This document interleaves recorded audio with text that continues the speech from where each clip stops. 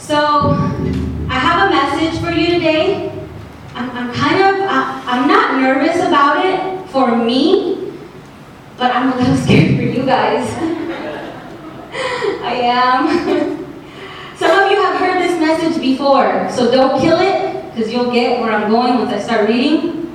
Some of you have heard it. If you go to Bible study, you've heard it. But, I don't know, I just, when I was praying about what to talk about, God was telling me to talk about this, so I'm going to talk about it. And I really want to focus on teaching you tonight. And so we're going to read a lot of Bible. How many of you out there love the Bible? Amen. Amen. I love, you guys know who Havilah Cunnington is? I love her. I love Havilah Cunnington. If you have a chance to listen to any of her sermons, listen to them. They're so good. But she says that she's a word girl.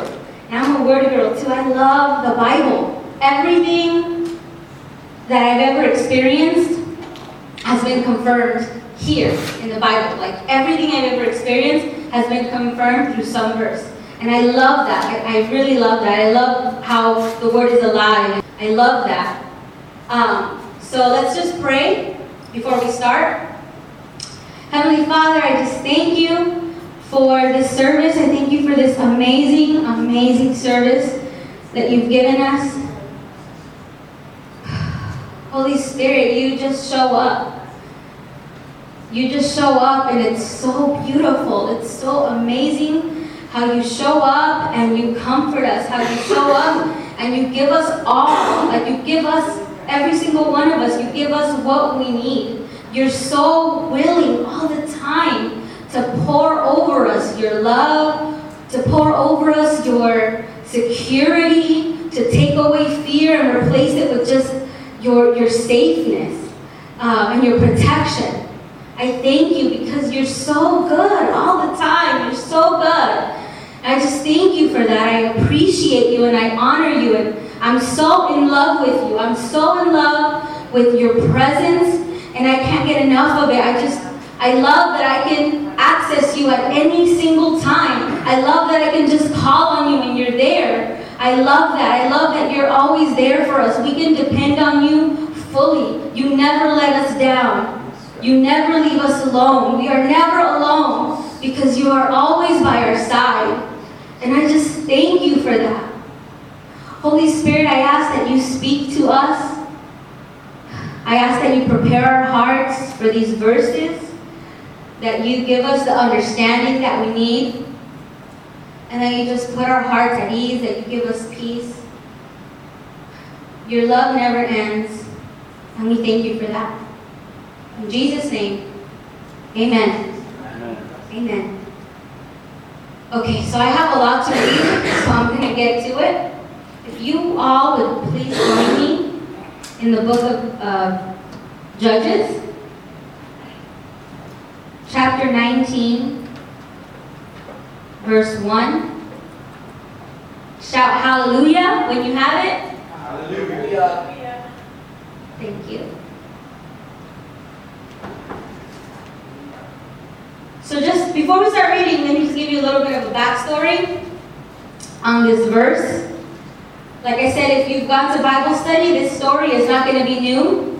So I want you to turn to your neighbor. If you went to Bible study, turn to the person next to you and tell them it's going to be all right. And then tell them, don't worry, I'll walk you through this. Okay? Alright, so now you have a buddy next to you. It's going to be alright, and they're going to walk you through it. So let's, well, before we start, when I first read these verses, I think I cried. I experienced so many emotions reading these 30 verses that we're about to dive into. I cried, I was at awe, and I'm just going to get into it. I'm stalling, so let's just get into it. Okay, so it says, now in those days, Israel had no king. There was a man from the tribe of Levi living in a remote area of the hill country of Ephraim. One day, he brought home a woman from Bethlehem in Judah to be his concubine. But she became angry with him. Other verses say that she was unfaithful to him and returned to her father's home in Bethlehem. So after about 4 months, her husband set out for Bethlehem to speak personally to her and persuade her to come back. He took with him a servant and a pair of donkeys. When he arrived at her father's house, her father saw him and welcomed him. Her father urged him to stay a while, so he stayed 3 days, eating, drinking, and sleeping there. On the 4th day, the man was up early, ready to leave. But the woman's father said to his son-in-law, "Have something to eat before you go." So the 2 men sat down together and had something to eat and drink. Then the woman's father said, "Please stay another night and enjoy yourself." The man got up to leave, but his father-in-law kept urging him to stay, so he finally gave in and stayed the night. Verse 8. On the morning of the 5th day, he was up early again, ready to leave. And again, the woman's father said, "Have something to eat, then you can leave later this afternoon." So they had another day of feasting. Later, as the man and his concubine and servant were preparing to leave, his father-in-law said, "Look, it's almost evening. Stay the night and enjoy yourself. Tomorrow you can get up early and be on your way."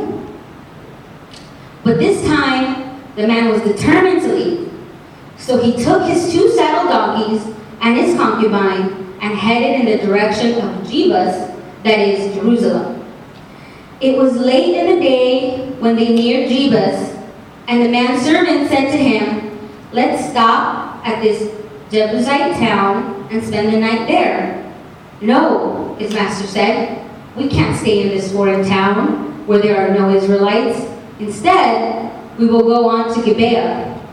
Come on, let's try to get as far as Gibeah or Ramah, and we'll spend the night in one of those towns."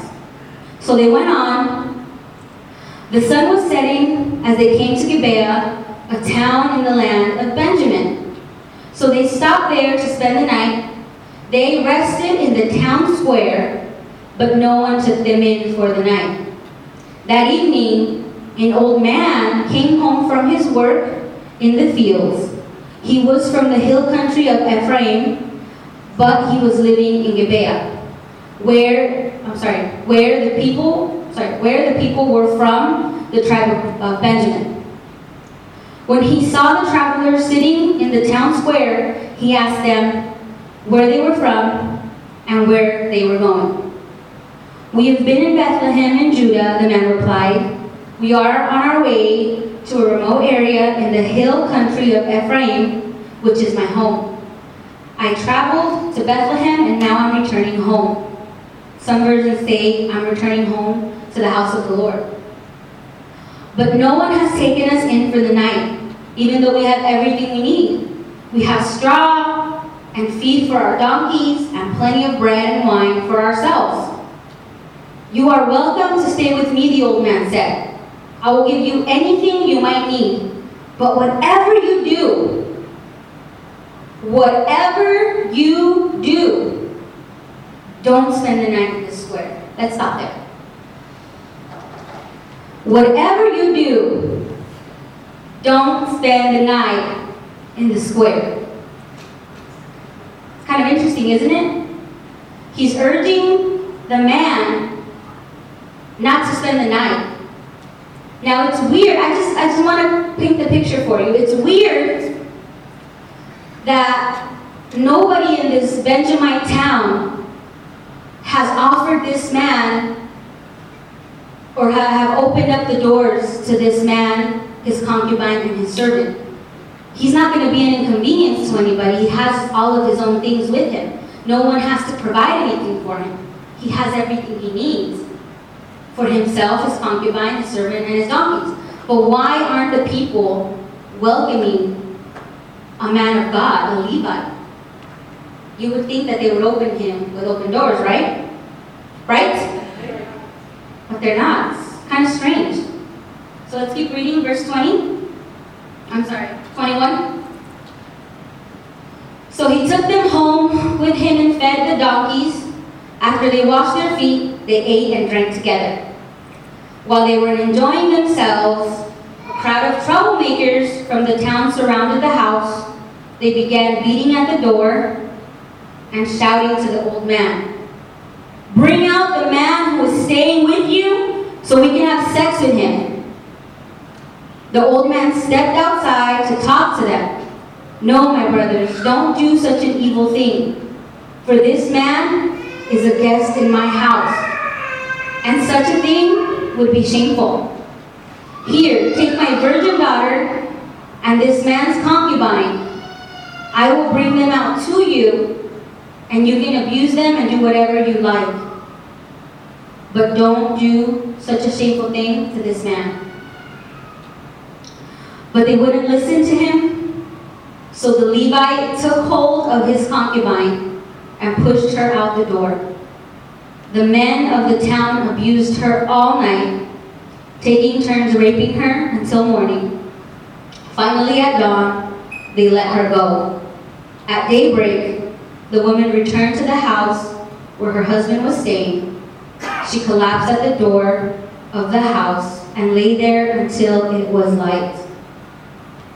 When her husband opened the door to leave, there lay his concubine with her hands up on the threshold. He said, "Get up, let's go." But there was no answer. So he put her body on his donkey and took her home. Let's take a deep breath. Okay. Verse 29. When he got home, he took a knife and cut his concubine's body into 12 pieces. Then he sent one piece to each tribe throughout all the territory of Israel. Everyone who saw it said, "Such a horrible crime has not been committed in all the time since we left Egypt." Think about it. What are we going to do? Who's going to speak up? Think about it.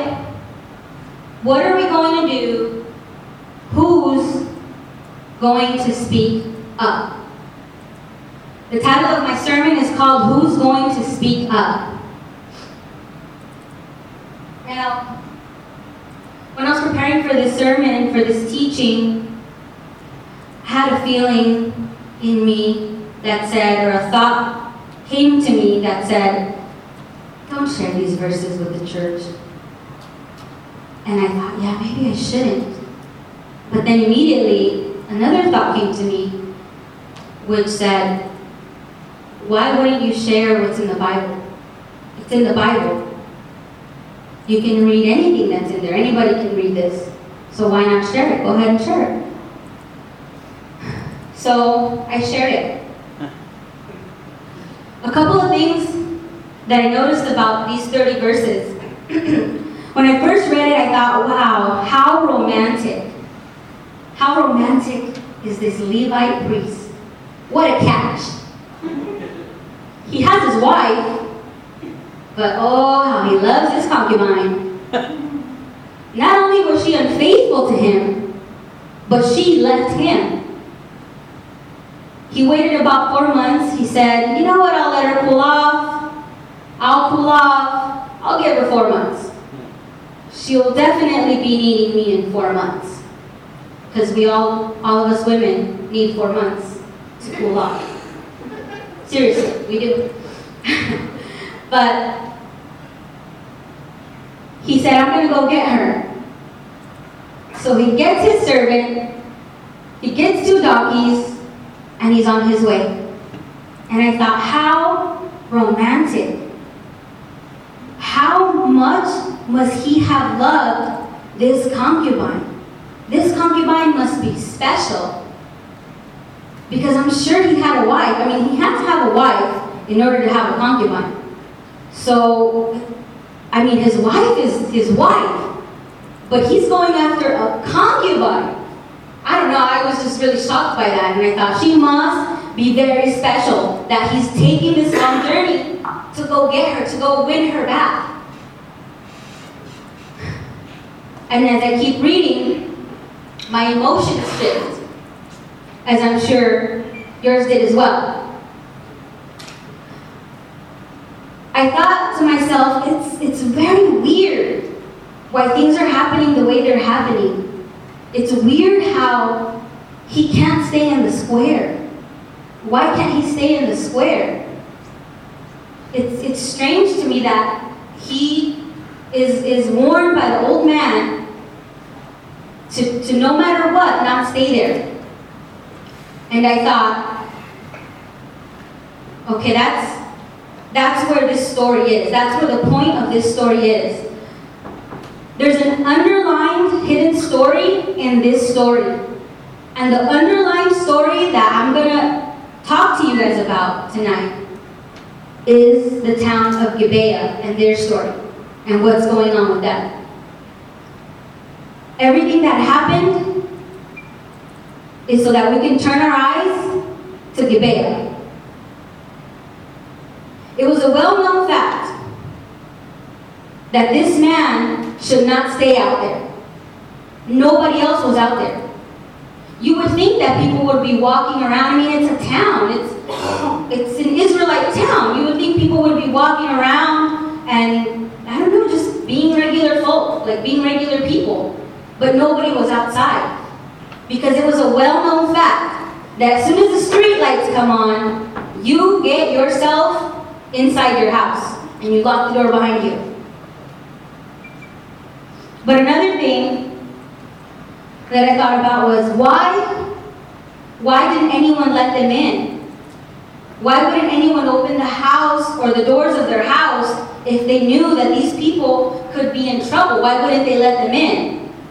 And the reason why nobody let them in was because nobody wanted any problems. Nobody wanted to deal with the crowd of weird men. Nobody wanted to have to give up their virgin daughter or give up their wife or give up their concubine to save someone else.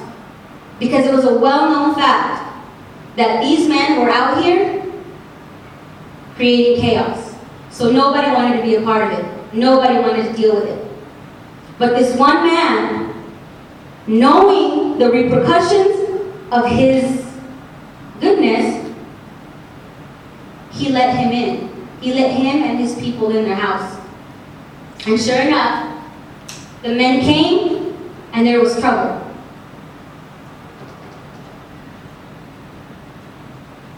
The outcome of this particular story is very extreme. But what God wants us to know, what God was telling me, is that He wanted to show us the hidden sin and the hidden evil that was residing and had been residing for who knows how long in this Benjamin town of Gibeah. It's pretty crazy to me that stuff like this happened in the Bible. It's pretty crazy, but it did happen. And like I said, this particular story and the outcome of it is very, very extreme. But the point of it is, God doesn't want us to keep anything from Him. He wants us to be an open square. He wants us to be open with Him. These people were hiding their sin, were hiding evil, and were living their day-to-day lives with this in their town. And it couldn't happen anymore. Something had to happen so that somebody would speak up.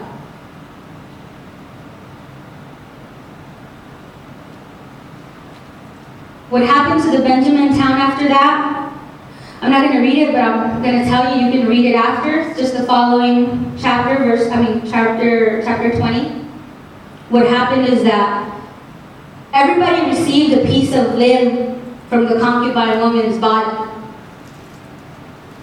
Now, if you think about it, that must have been such a shocking thing. I mean, it's a shocking thing.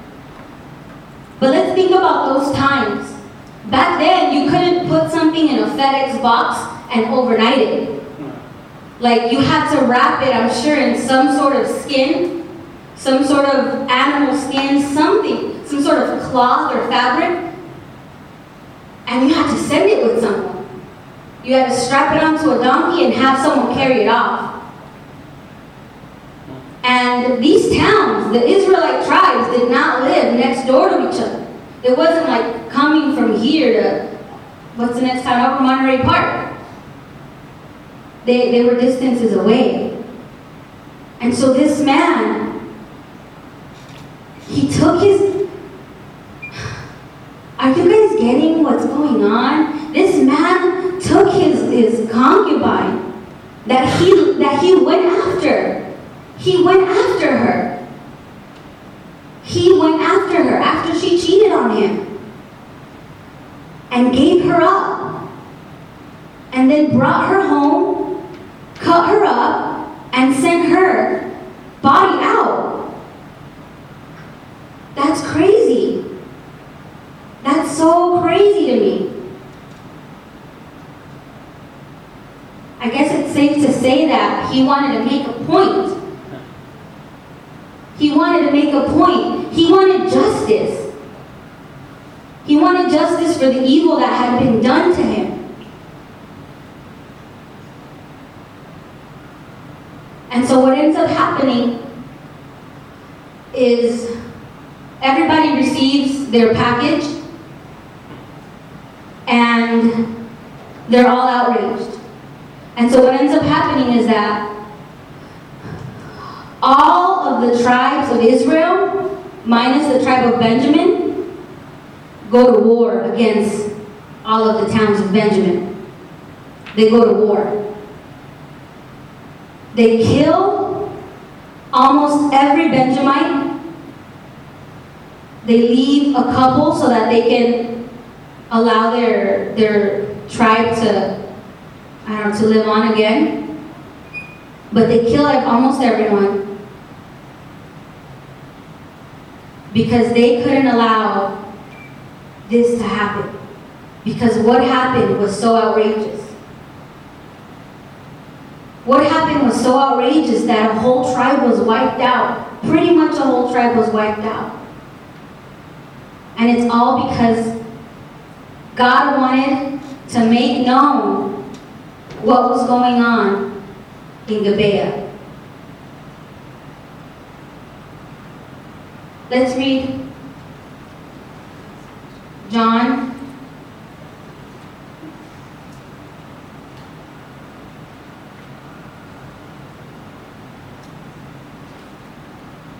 chapter 8, and I'll tell you the verse in a second.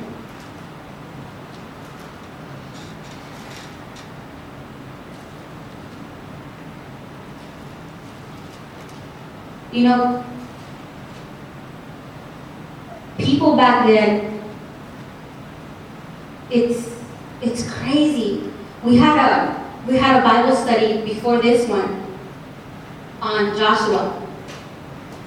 And during the Bible study, I made sure that the listeners understood that God wanted to wipe out the Moabites, the Hittites, the Olivites. He wanted to wipe them all out. And we talked about, I emphasized on the fact that God sent Joshua to kill all of these men, women, children, animals, wipe them out. And Waldo, he took the bait and he asked me the golden question that I had been setting him up for. He asked me, why would God do that? Why would God ask Joshua, to kill everybody like that? It seems like an evil thing. Right? What do you guys think? Does it seem kind of evil? Amen. Seems kind of evil. But God isn't evil. So why would he do it?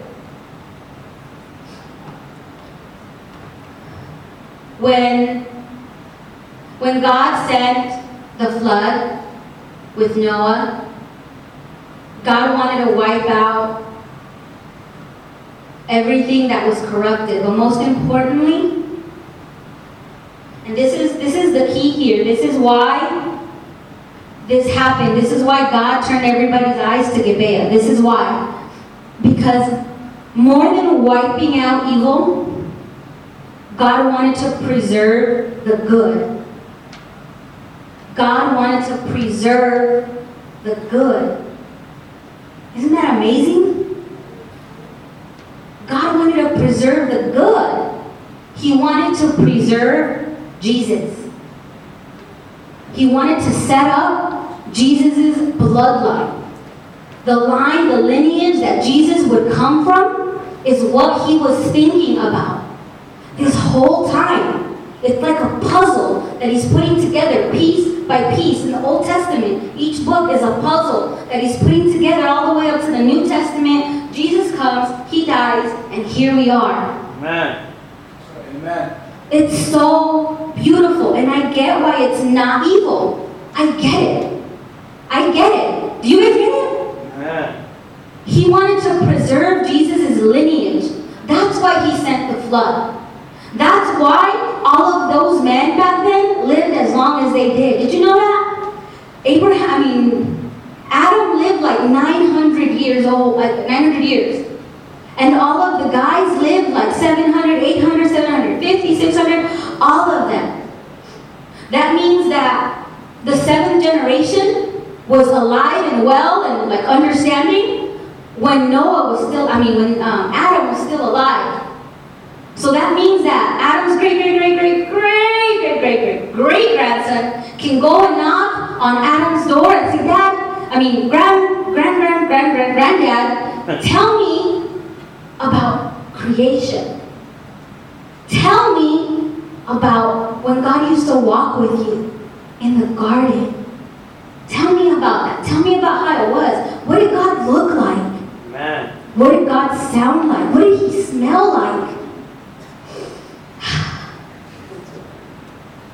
Do me a favor. Sniff your arm. Huélanse su brazo. That's what God smells like. That's what God smells like. And so, God wanted to preserve Jesus' lineage and maintain it pure. And that's why Gibeah. Can you guys say Gibeah? Gibeah. I see you, Gibeah.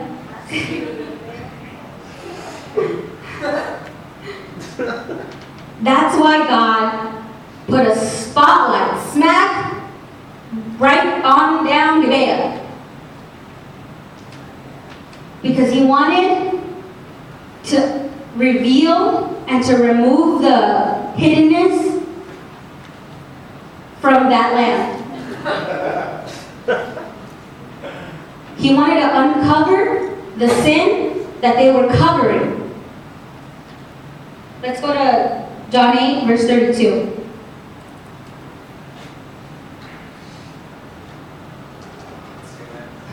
Thank you. I hope you guys are all with me still. Amen. And I hope that you guys are feeling good.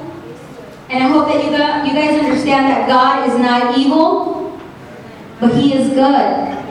He is good. He is detailed about everything. He is detailed about everything.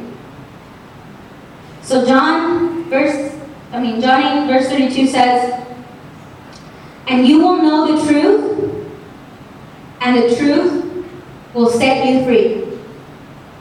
And you will know the truth, and the truth will set you free." Amen. Jesus Christ is the truth. He is the truth. He is the truth that was foretold in the Old Testament. He is the truth that we find in Genesis chapter 3, verse 15. He He tells the serpent, he tells him, her seed will smash your head. Jesus has been promised to us since chapter 3 of the beginning. Amen. He is the truth that sets us free. That's right. Truth is important to him. And my message to you is not that God is going to bring down condemnation on us because we are free. But what I'm trying to tell you, what I want you to understand is that God doesn't want you to hide anything from him. I don't know if you guys are getting me, but that is humongous to me. That is so big to me. God doesn't want you to hide anything from him. He wants to know it all. Because sometimes we don't understand the importance of bearing it all to him. It is so important that we bear it all to him, that we put it all before his feet and say, God, this is all of me. This is what I've been keeping inside. This is the ugly stuff that I've been holding on to because I'm used to it. Amen. Sometimes we're used to ugly. Amen. We get used to it. But God doesn't like ugly. God wants it all. He doesn't want you to hide from him. What did Adam and Eve do after they ate of that fruit? What did they do? Hid. They hid from God and they covered up their shame. But you know that to God you're not shameful and you're not shamed. And Amen. there's no part of you that needs to be covered up, spiritually speaking. There is no part of you that needs to be covered up. He wants it all. Everything. Amen. I mean, look at what he did with Gibeah. Some people might read these 30 verses and say, yeah, that's God's judgment. That's God's righteous judgment on the judges. But it's not. It's God's love. It's God's love. Amen. These 30 verses are God's love. God loved these people so much that he didn't want them to hide this from him anymore. He didn't want them to continue down this path of corruption and end up destroying themselves. Amen. In the end, if you go to chapter 20, and I recommend that you do, you'll read how he preserves the Benjamin tribe, the tribe of Benjamin. He preserves them still. Because Benjamin, the tribe of Benjamin, instead of saying, yeah, Gibeah was wrong, you're right, everyone else, they were stubborn and they stuck by their town. They stuck by Gibeah and they said, no, we stand by this town. And they didn't want to admit anything. They wanted to hold on to their corruption. And we can't have that. So out of love, God takes them away, but only to restore them. And sometimes you might feel like God has took something from you away, but it's not to hurt you, it's to restore you. It's to help you. Amen?